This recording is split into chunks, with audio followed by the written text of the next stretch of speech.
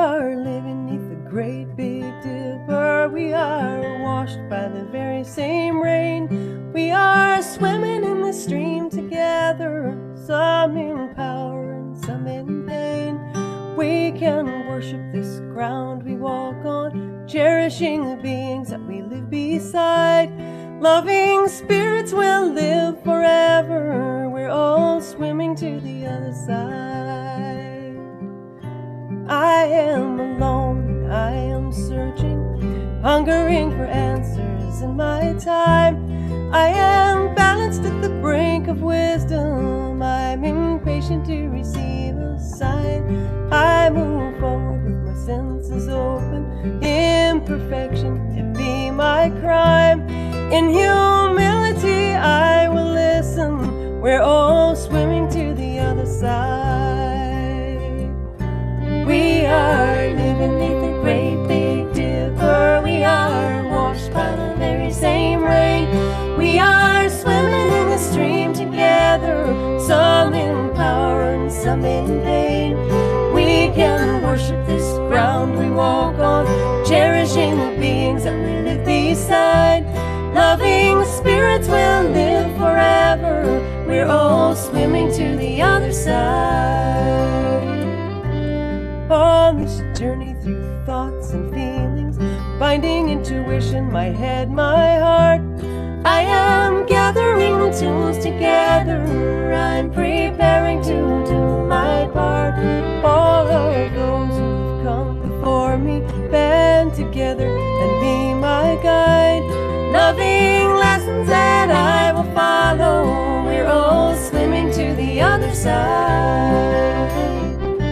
We are living neath the great big dipper. We are washed by the very same rain. We are swimming in the stream together, some in power and some in pain.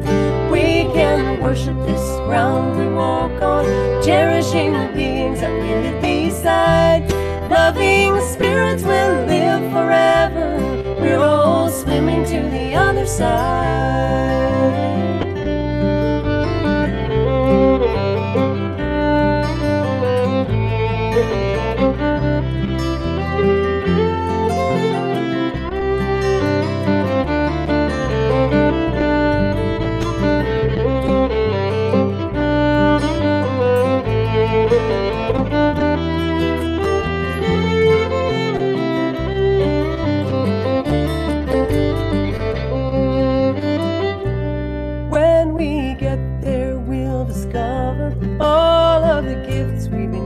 To share have been with us since life's beginning, and we never noticed they were there. We can balance at the brink of wisdom, never recognizing that we've arrived. Loving spirits will live together. We're all swimming to the other side. We are living neath the great big dipper. We are washed by the very same rain. We are swimming in the stream together, some in power and some in pain. We can worship this ground we walk on, cherishing the beings that we live beside.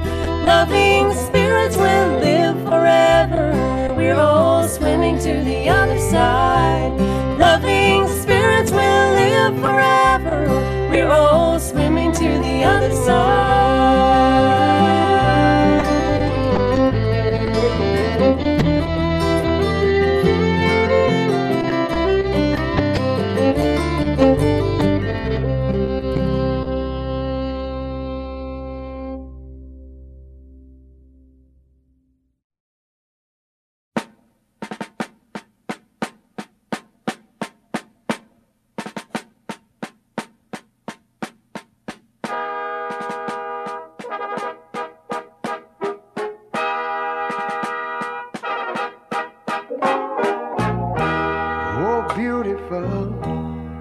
For heroes proved in liberating strife,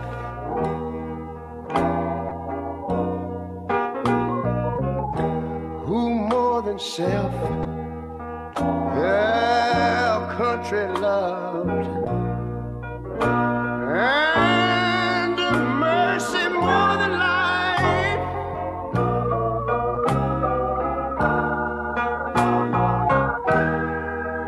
America, America, make God thy gold refined, till all success be nobleness, and ever again divine. And you know, when I was in school, we used to sing something like this. Listen here. Oh, beautiful, far spacious skies, far amber waves of grain,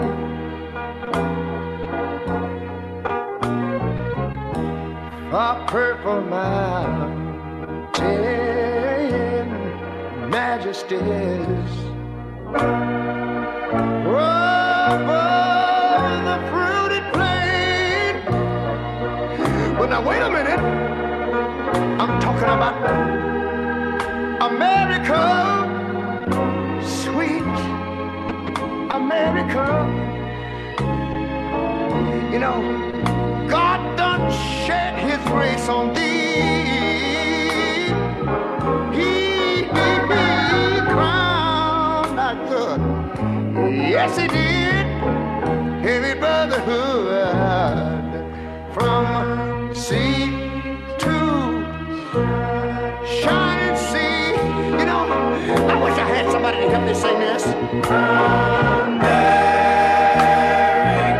America, I love you, America. You see, my God, he done shed his grace on thee. And you ought to love him for it, because he crowned thy good. He told me he would. Every brotherhood from sea to shining sea. Oh, Lord, I thank you, Lord.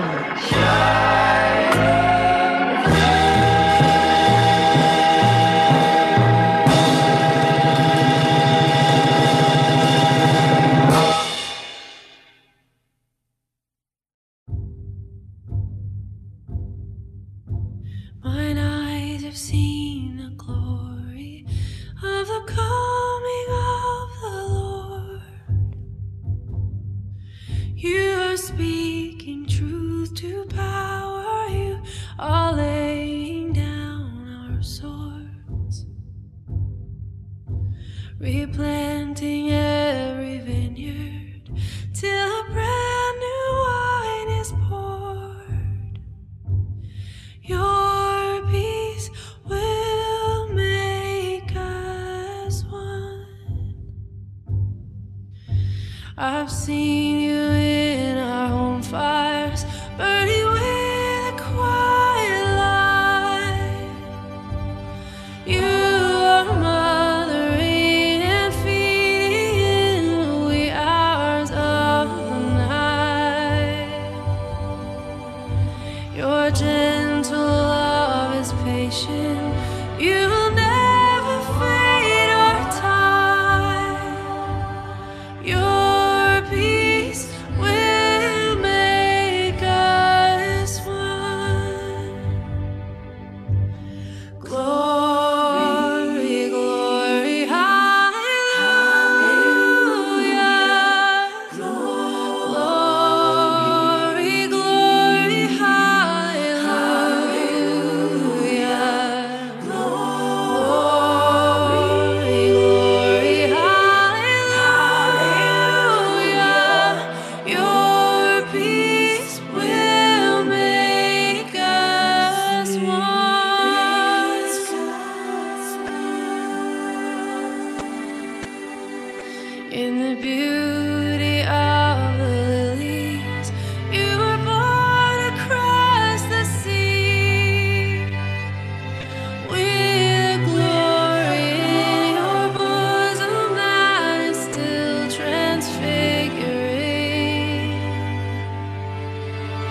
dismantling our empires till each one of us is free. Your peace will make us one.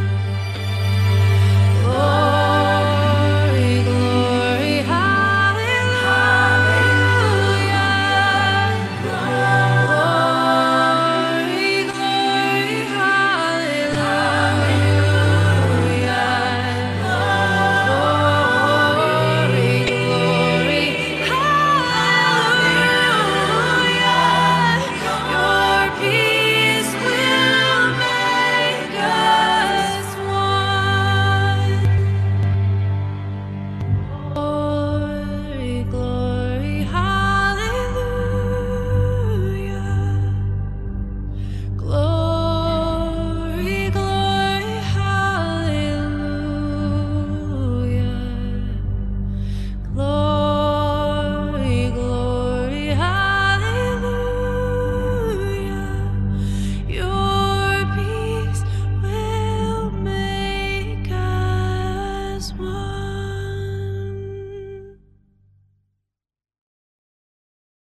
Good morning. My name is Kristen Parrish, and my pronouns are she, her, and hers. I am a member of your Board of Trustees, and it is my pleasure to welcome you to worship at the Unitarian Universalist Congregation of Columbia. As we begin, we honor the Piscataway people and their ancestors. It is upon their land that we in Columbia reside. We are served by the Reverend Paige Getty, minister, as well as a talented and dedicated team of religious educators, musicians, and other professional staff. I want to express my gratitude to all within our community who are striving to keep us connected and to provide meaningful worship services during this unusual and trying time. Whoever you are, wherever you're from, whoever you love, and whatever your faith tradition, you are welcome here. We particularly welcome any guests who are watching this service. We hope that you will join us in the future when we return to worship at the Owen Brown Interfaith Center, so that we will have the chance to meet and welcome you in person. And just a couple of announcements. First, we hope to see you next Sunday at 4 p.m. for our monthly Black Lives Matter Vigil in Columbia.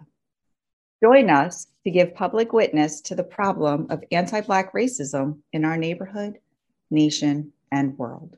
Please bring your own signs if you have them. And second, fight food insecurity in Howard County by donating to our Little Free Pantry, located just outside the Owen Brown Interfaith Center. The pantry is open all day and night and is stocked multiple times a day by our volunteers. See the link in the chat for information on how you can donate. Thank you. Thank you so much, Kristen. Good morning, UUCC and friends and guests. My name is Paige Getty. My pronouns are she, her, and hers, and it's my great pleasure to welcome you all this morning. If you're a newcomer among us, please be sure to fill out the visitor form so we have information to stay in touch with you, because we would indeed like to know you better and give you ways to know us better as well. If you'd like to follow along in a traditional order of service, that is available to download from our website on the worship pages for now or for later. And we will be honoring personal joys and sorrows later in the service. So if you have something you'd like to share, please email that to joysandsorrows@uucolumbia.net. Many thanks to Liam and Graham and Tim and all the tech team and virtual ushers and staff who are working behind the scenes this morning, as they do every Sunday. Thank you, Jeremy, for the live music and the playlists. Thank you, Robin, for the reflection you're going to share. Kristen for the welcome and the poetry reading. And to the young adult group who will be readers later in the service as well. Today is July 4th, United States Independence Day, commemorating the colony's declaration of independence from Britain. Today there will be big festive gatherings. Our dogs will be tormented by the noise of fireworks, and the patriotic displays of flags and music will be ubiquitous. And like so many of our American traditions, it's rife and problematic as a celebration that romanticizes our nation's history and avoids, minimizes, or denies its legacy of slavery and racism and patriarchy, which we're still living with today. Now, I know I am fortunate to be an American, a white American born into a family that had resources and opportunities that are unavailable to many people in the world and that are actively denied to many other Americans. I experience the kind of personal freedom that is idolized on holidays like today. So yes, I am fortunate and glad to be an American, and I celebrate that. But with the celebration comes a sense of responsibility and accountability. I must also confront the greater realities of what it means to be an American who is not white, who does not have a wealth of resources at their disposal, who wonders what this freedom, this American dream, is really all about. So today in this service, we honor the value not of independence and individualism, but of interdependence. We celebrate the seventh principle of Unitarian Universalism, affirming and promoting respect for the interdependent web of all existence of which we are a part. In that spirit, let us now worship together.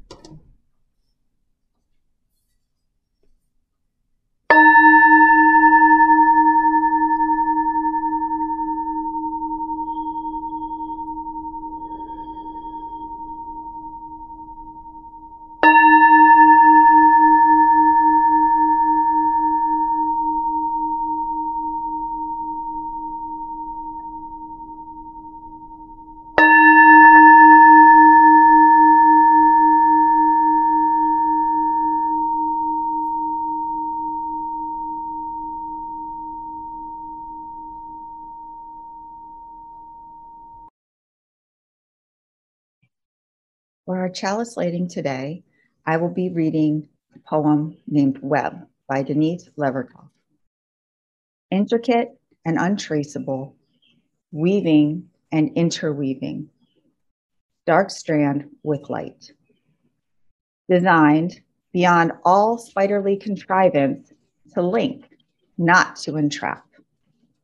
Elation, grief, joy, contrition, intertwined, shaking, changing, forever forming, transforming. All praise to the great web. Please join me in singing hymn 134, Our World is One World.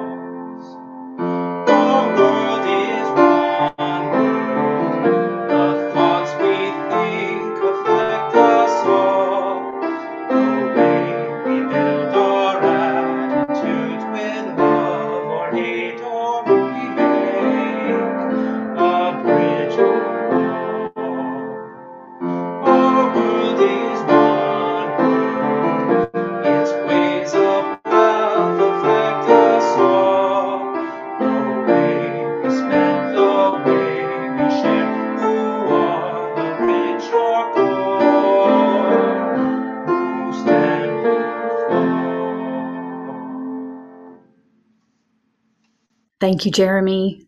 Now, will you all join in speaking together our UUCC Congregational Covenant as we reinforce and recommit to these promises to and with one another? Strengthened by our common humanity and inspired by our seven principles, we promise to be a safe and welcoming community, to nurture each other's hearts and spirits, to delight in the beauty of our diversity, to struggle together on our spiritual journeys, and to challenge each other to live our values. Thus, we pledge our time and vigor to the continuing celebration of spirit, of the world, and of humankind. And now Liam is going to allow you to unmute yourselves and greet one another for a moment. Good morning, everybody. It's great to see all your faces. Good morning, everyone. Hey. Morning, Hello. Peter. Good to see you all. Bill. Good morning. Hello. Good morning, Betty. Morning, Everyone. Hey. Hey. Hello. all the pages of Hi, anonymous. Reggie. Morning, Cynthia. Hi. So they Hi, their Mary. pictures. Hi, Mary Lou. Reginald. I Hi, miss Brian Dale. and Liz. Hi, Jen. This is here. Hi, everyone. Hi, Valerie. Those lovely people. Hi, Valerie. John. Hey, Suzanne. Good morning. Hi, John. Hi, Bill. Robin. Hi, Ken. Hello. Good morning, everyone. My name is Robin Slaw, and I'm your Director of Religious Education. I use the pronouns she and her, and I'm so pleased to be here with you this morning.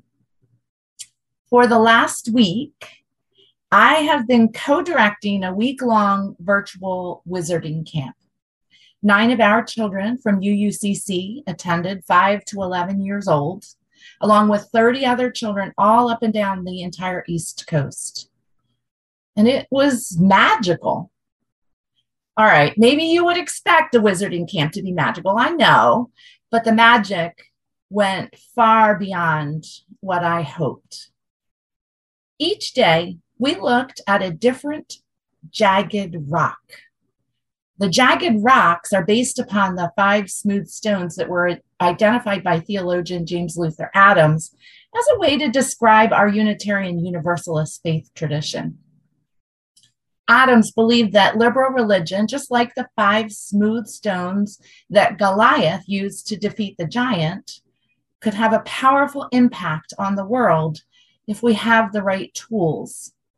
And then a group of people, including Reverend Nancy Bowen and Reverend Mike Moran, developed the 5 jagged rocks as a way to recognize that Unitarian Universalism isn't smooth around the edges, that we aren't perfect, theologically or otherwise. On the first day of Wizard Camp, Monday, we looked at the jagged rock of unity. Our young wizards talked about what makes community, how something that affects one of us affects all of us, even if we don't see it or realize it.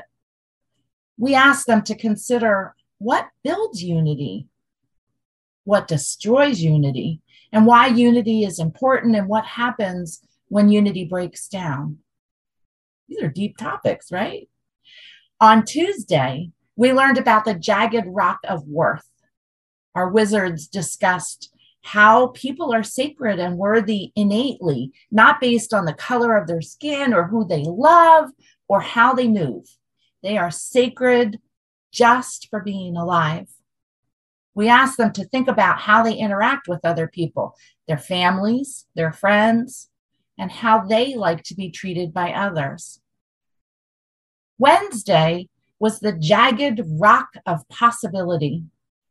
That rock tells us that truth continues to be revealed, that we are open to growing and becoming more just, more loving, more inclusive, and that we choose to be in covenant together, which means we choose to live with each other through promises that we make to each other. And those promises can change as we spend more time together or as situations change. We asked them about changes in their own lives and how they might look for changes in the future. They learned about when you know better, do better. Thursday's jagged rock was the rock of action. We talked about salvation in this lifetime, not waiting for heaven or hell after we die, and that we need to build paradise now. We asked what we collectively need to do to make the world better. And we heard such amazing ideas from our children who absolutely know what types of actions need to happen to build a better world. And on the last day, Friday, we introduced the jagged rock of courageous love with emphasis on the courageous part. We learned what it might mean to side with love. We discussed what we could do to build beloved community. We asked them to step up to be an upstander, not a bystander. And then we helped them practice what to do when they saw the opposite of love in the world. And this week of working with children to learn about and envision a future of interdependence was really healing, and it was energizing. Our children understand interdependence on such a deep level. I became excited about the future. Well, I always become excited about the future when I hear about their dreams for a better world. So I have a challenge for all of you who did not attend the Wizarding Arts Camp. I'd like you to think about your role, your own role personally in building a better world. Our theology calls us to action, and our principles call us to build beloved community. So what is your role in building unity among us here at UUCC and in the larger world? And what do you do to recognize worth in everyone, every single person? What are the possibilities we haven't even yet imagined? And what actions will you commit to taking to build a better world? And where will you show courageous love in order to build beloved community? Thanks. Thank you, Robin. One of the many ways that we know we can have a positive impact for good in the world is by combining our resources, our time, our talent, and our financial gifts so that they can have an even greater impact. In that spirit, we now pause to accept your free offering of gifts as Jeremy offers us his gift of music. Thank you.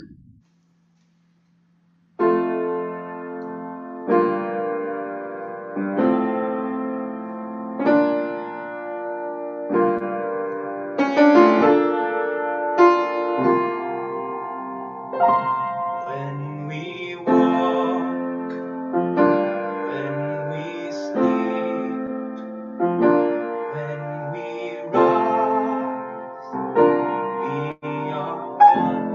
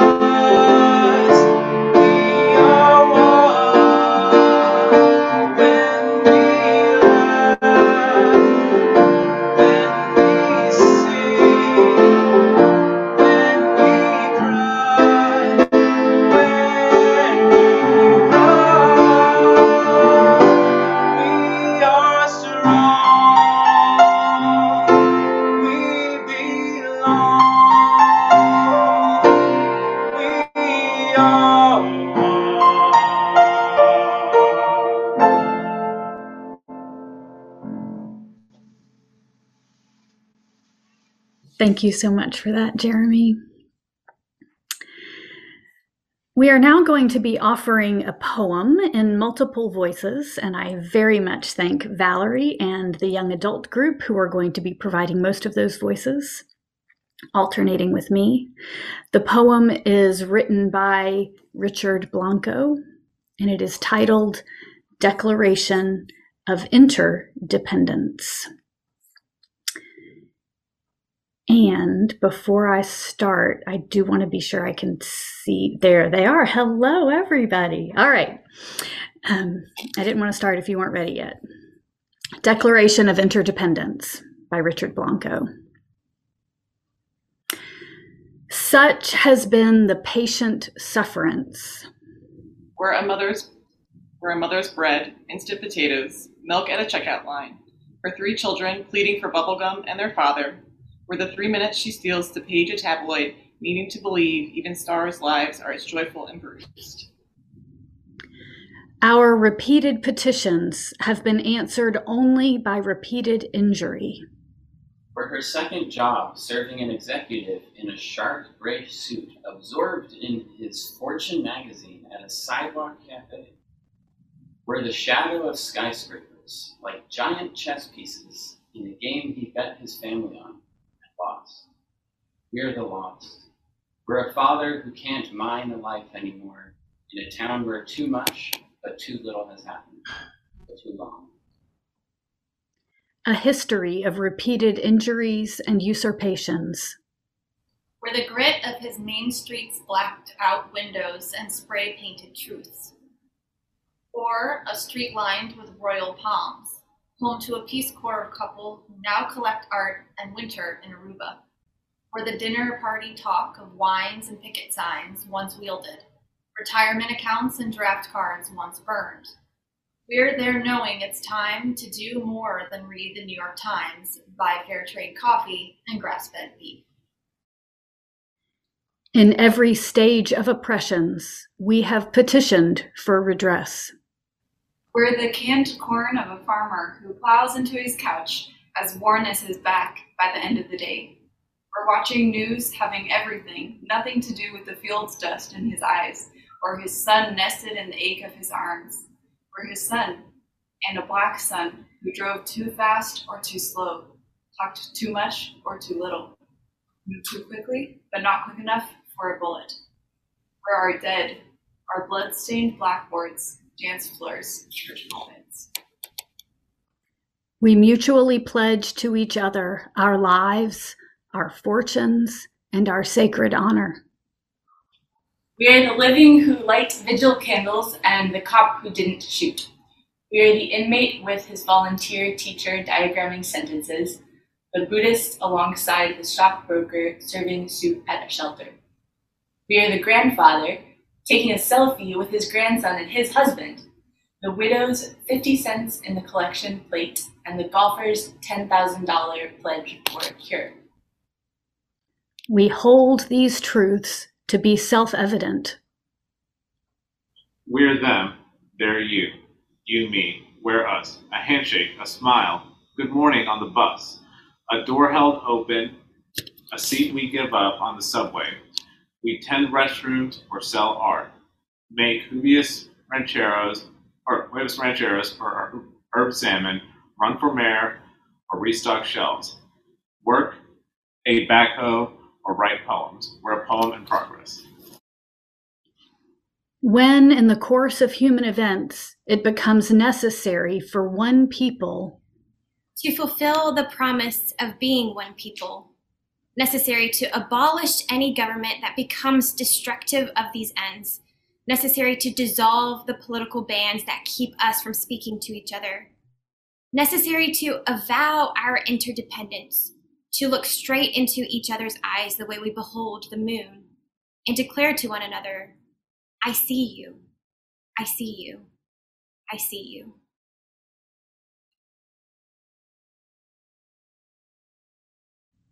Thank you. We hold these truths to be self-evident. We're them, they're you, you're me. We're us. We hold these truths to be self-evident. But do we? We're them. They're you. You're me. We're us. More often, it feels like I'm me. This is mine. Mind your own business. Leave me alone. This is my right. I will do whatever I want. And yet, as people of faith, we affirm and promote respect for the interdependent web of all existence of which we are a part. Even in our celebration of these principles that are at the core of the covenant among Unitarian Universalist congregations, we often shorthand that seventh one as the environmental one, the one that tells us we must care for the earth and her creatures. Far less frequently do we actively consider that that interdependent web includes not just humanity as a collective in its relationship with the earth and the rest of life, and not just each of us individual humans connected to the earth through our individual actions, but also all us humans connected to each other. None of us lives purely independently, free of connections or consequences or the messy reality of being in relationship with other human beings. What touches one affects us all, as we sang in that hymn earlier. It's a version of the butterfly effect, that notion that small, seemingly trivial events may ultimately result in something with much larger consequences. They have non-linear impacts on very complex systems. Many of us likely know an overly simplistic and misleading explanation of the butterfly effect, one that says something like, when a butterfly flaps its wings in India, that tiny change in air pressure could eventually cause a tornado in Iowa. But that's not quite right. It suggests something linear with a clear and direct cause and effect relationship, which isn't what the originator of the scientific theory intended at all.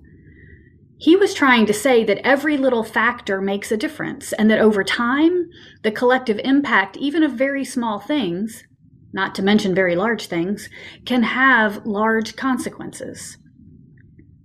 Scientifically, the idea of the butterfly effect originated as an explanation for negative impacts. But just as we must always consider the potential negative effects of our actions, even when causation isn't direct or obvious or linear, the converse is true too. Our actions can have positive, constructive, healing effects, even if that effect isn't direct or immediate or obvious. What touches one affects us all. The tension between independence and interdependence, between the rights of the individual and the good of the collective, between my comfort and your well-being, has been vividly on display in this past year. I don't know how to explain to you why you should care about other people. If you're on social media, you've probably seen those words in a meme or displayed on a marquee or in needlepoint or any number of other places, and you likely have seen them credited to Dr. Anthony Fauci. Dr. Fauci did not say those words. In a commencement speech last May, he did say, "Now is the time, if ever there was one, for us to care selflessly about one another." But that other quote, the one that has spread so virally, is several years old. In January of 2017, as she watched the president-elect demand the U.S. Senate repeal the Affordable Care Act, threatening the insurance coverage of millions of Americans, Lauren Morrill, an author of young adult novels, tweeted, "My biggest problem in these ACA debates, I don't know how to explain to you why you should care about other people." And through the magic and horror of social media, And in response to the ridiculous behaviors and arguments that erupted last year over mask mandates and other pandemic protocols, moral sentiments again gained traction, though miscredited to Dr. Fauci. I don't know how to explain to you why you should care about other people. It's not a new challenge. In fact, it's one that our Universalist forebears, religious leaders, have been articulating and teaching for ages. And as with so many important spiritual teachings, if we all just accepted it and applied it effectively to our living, we wouldn't need to talk about it anymore. But let's go back to 1946, when Universalist theologian and minister Dr. Clinton Lee Scott said this in a radio address. "A new world demands a faith in the universals. It cannot be built on the partialisms of yesterday with their emphasis on divisions and isolations. These are of a past that has failed us. Modern methods of transportation and of communication bring us face to face with one another in such an interrelatedness and with such an interdependence that we must learn to live together or all be destroyed. Many of us must have the all-inclusive religion of universalism or be without a church," he said. "For us, it is a philosophy for living creatively in this one world. It is the larger faith for our bewildering present and for a future of promise." In a more recent discussion, just last week, of universalism and its inherent understanding of interdependence, one minister succinctly declared, "None are saved until all are saved." Nathan Ryan gets credit for that one. It's a value, a principle that lies at the heart of our Unitarian Universalist faith. We are individuals with freedom of choice, but we accept that those choices have consequences, that our choices affect more than ourselves alone. And we accept that in community, what I alone want or need or prefer is never itself more important than what is better for the many. And that when anyone is systematically excluded or denied or impeded, we must make change.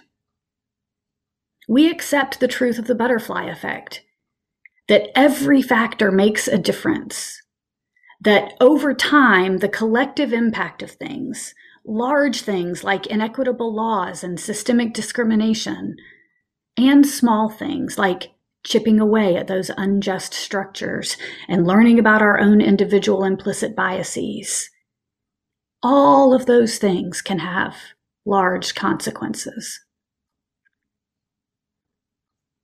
Today is July 4th, Independence Day, a day on which we celebrate our freedom as Americans. And yet we know that not all Americans are truly free, nor ever have been. To this day, freedom is inequitably experienced among us. A year ago, in the summer of 2020, the U.S. commemorated Independence Day amid nationwide protests for racial justice and systemic reforms in the wake of George Floyd's death. In that context, and inspired by Jennifer Crandall's documentary project Whitman, Alabama, NPR producers asked 5 young descendants of Frederick Douglass to read and respond to excerpts of his famous speech titled, "What to the Slave is the 4th of July?" A powerful historical text that reminds us of the ongoing work of liberation. Right now, we're going to view and hear that recording, those descendants reading excerpts from Frederick Douglass's speech. All of us are somewhere in this speech, as its subjects, its objects, its descendants, its observers, its transformers, its legacy. I invite you to consider as you listen, where are you in this interconnected web.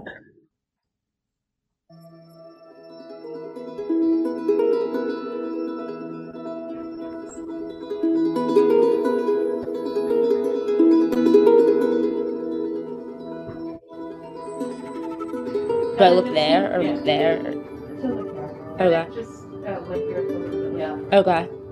My name is Alexa Ann Watson, and I am the great-great-great-granddaughter of Frederick Douglass is my great-great-great-great. I am the great-great-great-granddaughter of Frederick Douglass. I am the great-great-great-great-grandchild. I've been counting on my fingers since I was like 5.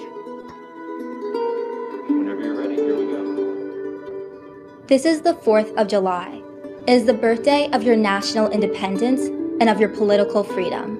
Fellow citizens, I shall not presume to dwell at length on the associations that cluster about this day. The simple story of it is that 76 years ago, the people of this country were British subjects. Oppression makes a wise man mad. Your fathers were wise men, and if they did not go mad, they became restive under this treatment. With brave men, there's always a remedy for oppression. They succeeded, and today you reap the fruits of their success. The freedom gained is yours, and you, therefore, may properly celebrate this anniversary. Fellow citizens, pardon me. Allow me to ask, why am I called upon to speak here today? What have I, or those I represent, to do with your national independence? Are the great principles of political freedom and of natural justice embodied in that Declaration of Independence extended to us? I am not included within the pale of this glorious anniversary. Your high independence only reveals the immeasurable distance between us.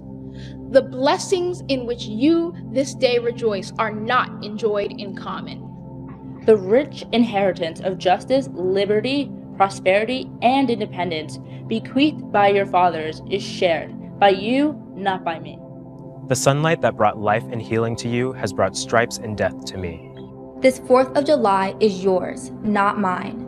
You may rejoice, I must mourn. Fellow citizens, above your national tumultuous joy, I hear the mournful wail of millions. At a time like this, scorching irony, not convincing argument is needed. Oh, had I the ability and could reach the nation's ear, I would today pour out a fiery stream of biting ridicule, blasting reproach, withering sarcasm, and stern rebuke. For it is not light that is needed, but fire. It is not the gentle shower, but thunder. We need the storm, the whirlwind, and the earthquake. The feeling of the nation must be quickened. The conscience of the nation must be roused. The propriety of the nation must be startled. The hypocrisy of the nation must be exposed. And its crimes against God and man must be proclaimed and denounced. What to the American slave is your 4th of July? I answer, a day that reveals to him, more than all other days in the year, the gross injustice and cruelty to which he is the constant victim. To him, your celebration is a sham. Your boasted liberty an unholy license. Your national greatness, swelling vanity. Your sounds of rejoicing are empty and heartless. Your denunciations of tyrants, brass-fronted impudence. Your shouts of liberty and equality, hollow mockery. Your prayers and hymns, your sermons and thanksgivings, with all your religious parade and solemnity, are to him mere bombast, fraud, deception, impiety, and hypocrisy. There is not a nation on the earth guilty of practices more shocking and bloody than are the people of these United States at this very hour.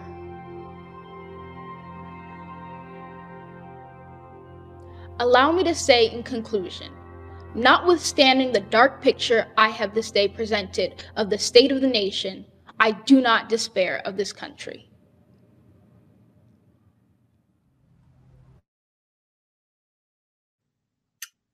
Frederick Douglass's speech did not end with that line. It went on for another several minutes, but here's what he said next.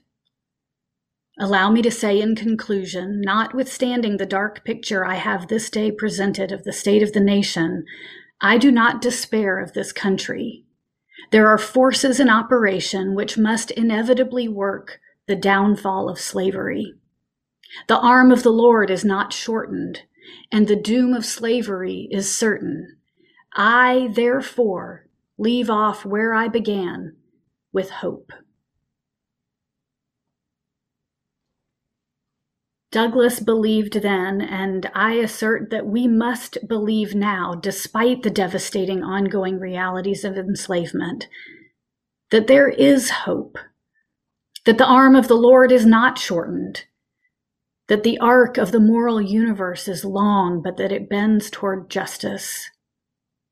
I must believe in that possibility and that hope, for despair will serve only to make us complacent, withdrawn, and disconnected, and that is unacceptable.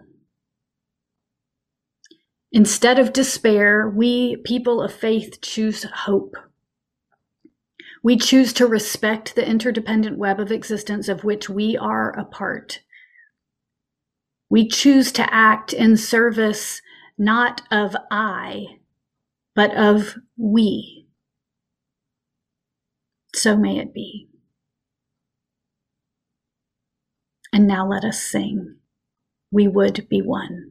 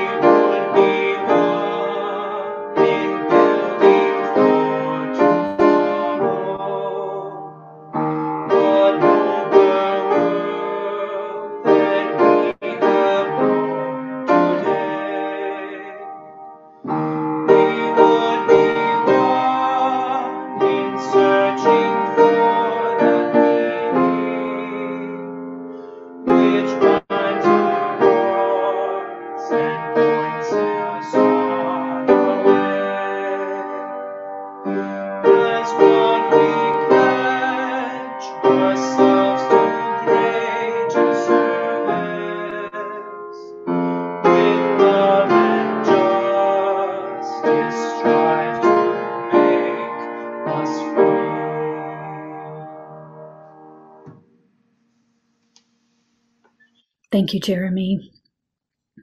We're now going to take a few moments to hear and to honor the personal joys and sorrows that have been shared by members of our community. If you have pebbles and water and want to join in the embodied part of this ritual, I invite you to do so.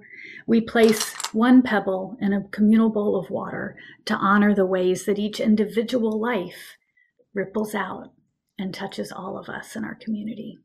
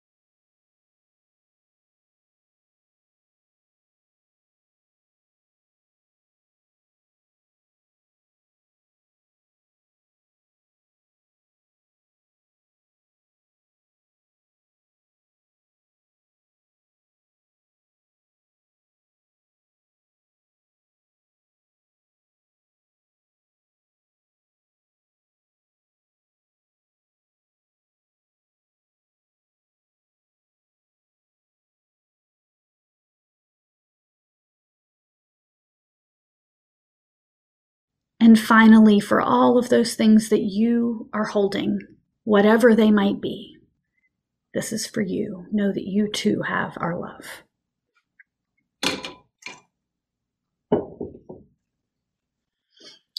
Will you join me now for a moment of prayer and reflection?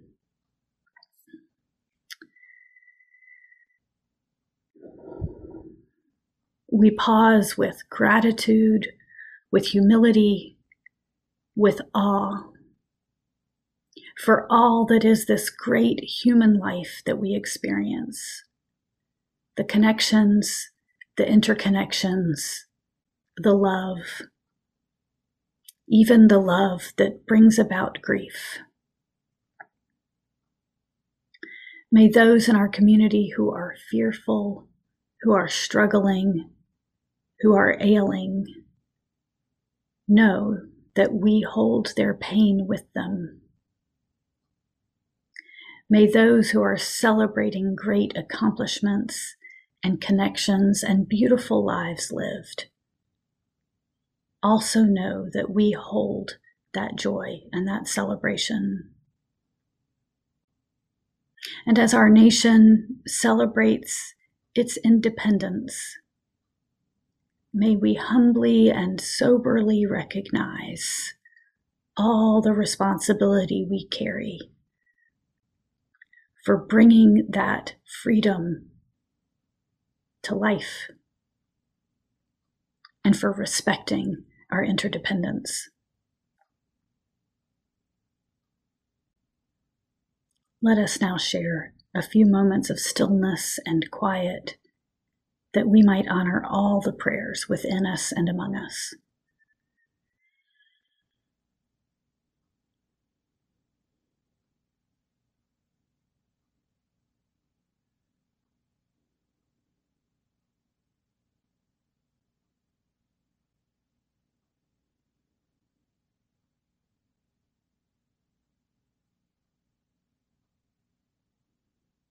Amen.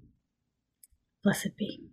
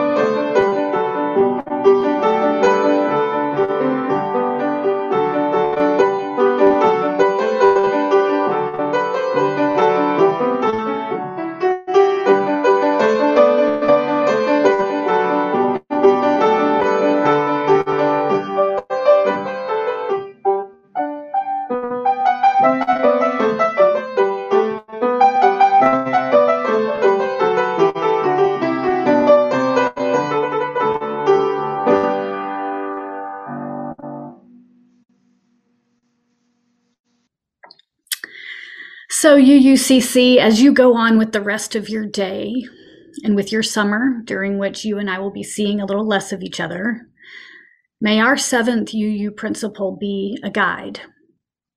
We affirm and promote respect for the interdependent web of all existence of which we are a part.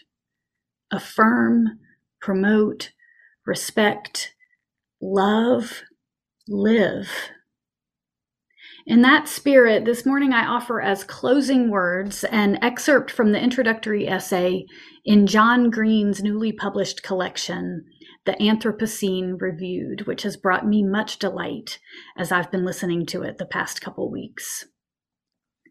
Green writes, "At the end of his life, the great picture book author and illustrator Maurice Sendak said on the NPR show Fresh Air, 'I cry a lot because I miss people. I cry a lot because they die, and I can't stop them. They leave me, and I love them more.' He said, 'I'm finding out as I'm aging that I'm in love with the world.'" Green goes on to say, "It has taken me all my life up to now to fall in love with the world, but I've started to feel it the last couple of years. To fall in love with the world isn't to ignore or overlook suffering, both human and otherwise. When my breastbone starts to hurt and my throat tightens and tears well in my eyes, I want to look away from feeling. I want to deflect with irony or anything else that will keep me from feeling directly. We all know how loving ends, but I want to fall in love with the world anyway. To let it crack me open. I want to feel what there is to feel while I am here." Be well, UUCC. I love you. May we all be in love with the world. Amen.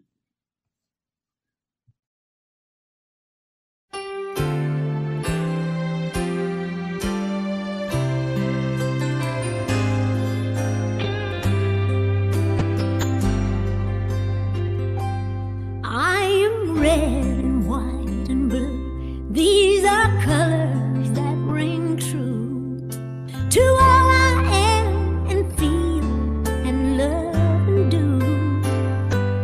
I stand proud and brave and tall. I want justice for us all. Color me America, red, white, and